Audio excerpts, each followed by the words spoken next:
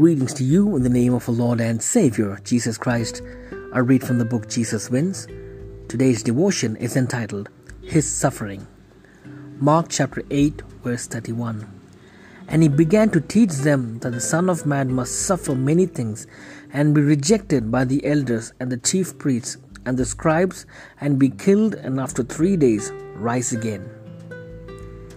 A pivot is a shaft or a pin on which something turns, but the word may also refer to a person, a thing, or a factor having a major or central role, function, or effect.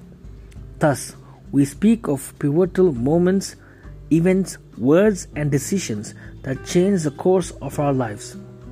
Today's devotional text represents a pivotal disclosure in the Gospel of Mark and in the history of redemption. The first half of this Gospel highlights the authority of Jesus.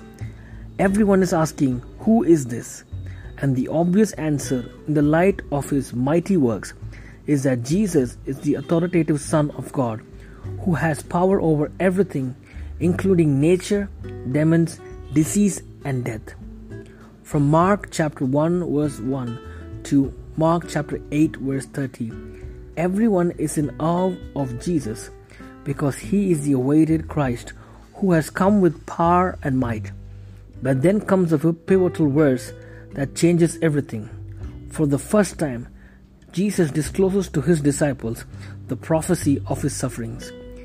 He must suffer many things, including rejection and death, and he will rise again after 3 days. This is the first of 3 predictions of his death, which we call the Passion predictions. This was the purpose for which he had come, and there it was, exposed for the world to see clearly for the first time.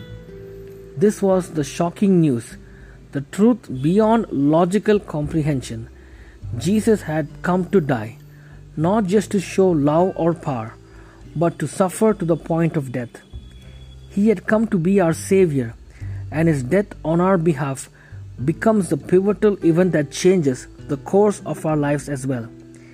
He was the suffering servant prophesied in Isaiah 53. Please place your name in the blank spaces as I read. Surely he took up blank pain and bore blank suffering, but he was pierced for blank transgressions. He was crushed for blank iniquities. The punishment that brought blank peace was on him, and by his wounds blank is healed. Wherever the word blank was told, put your name in that and receive that blessing of Isaiah chapter 53 verse 4 and 5. Yes, you are loved that much. Let's pray. Dear Heavenly Father, we recall the suffering that Jesus underwent so that we could have eternity as a blessing. May we never keep Jesus blank in our lives, but fill in that blanks of our lives with Jesus. In Jesus' name I pray. Amen.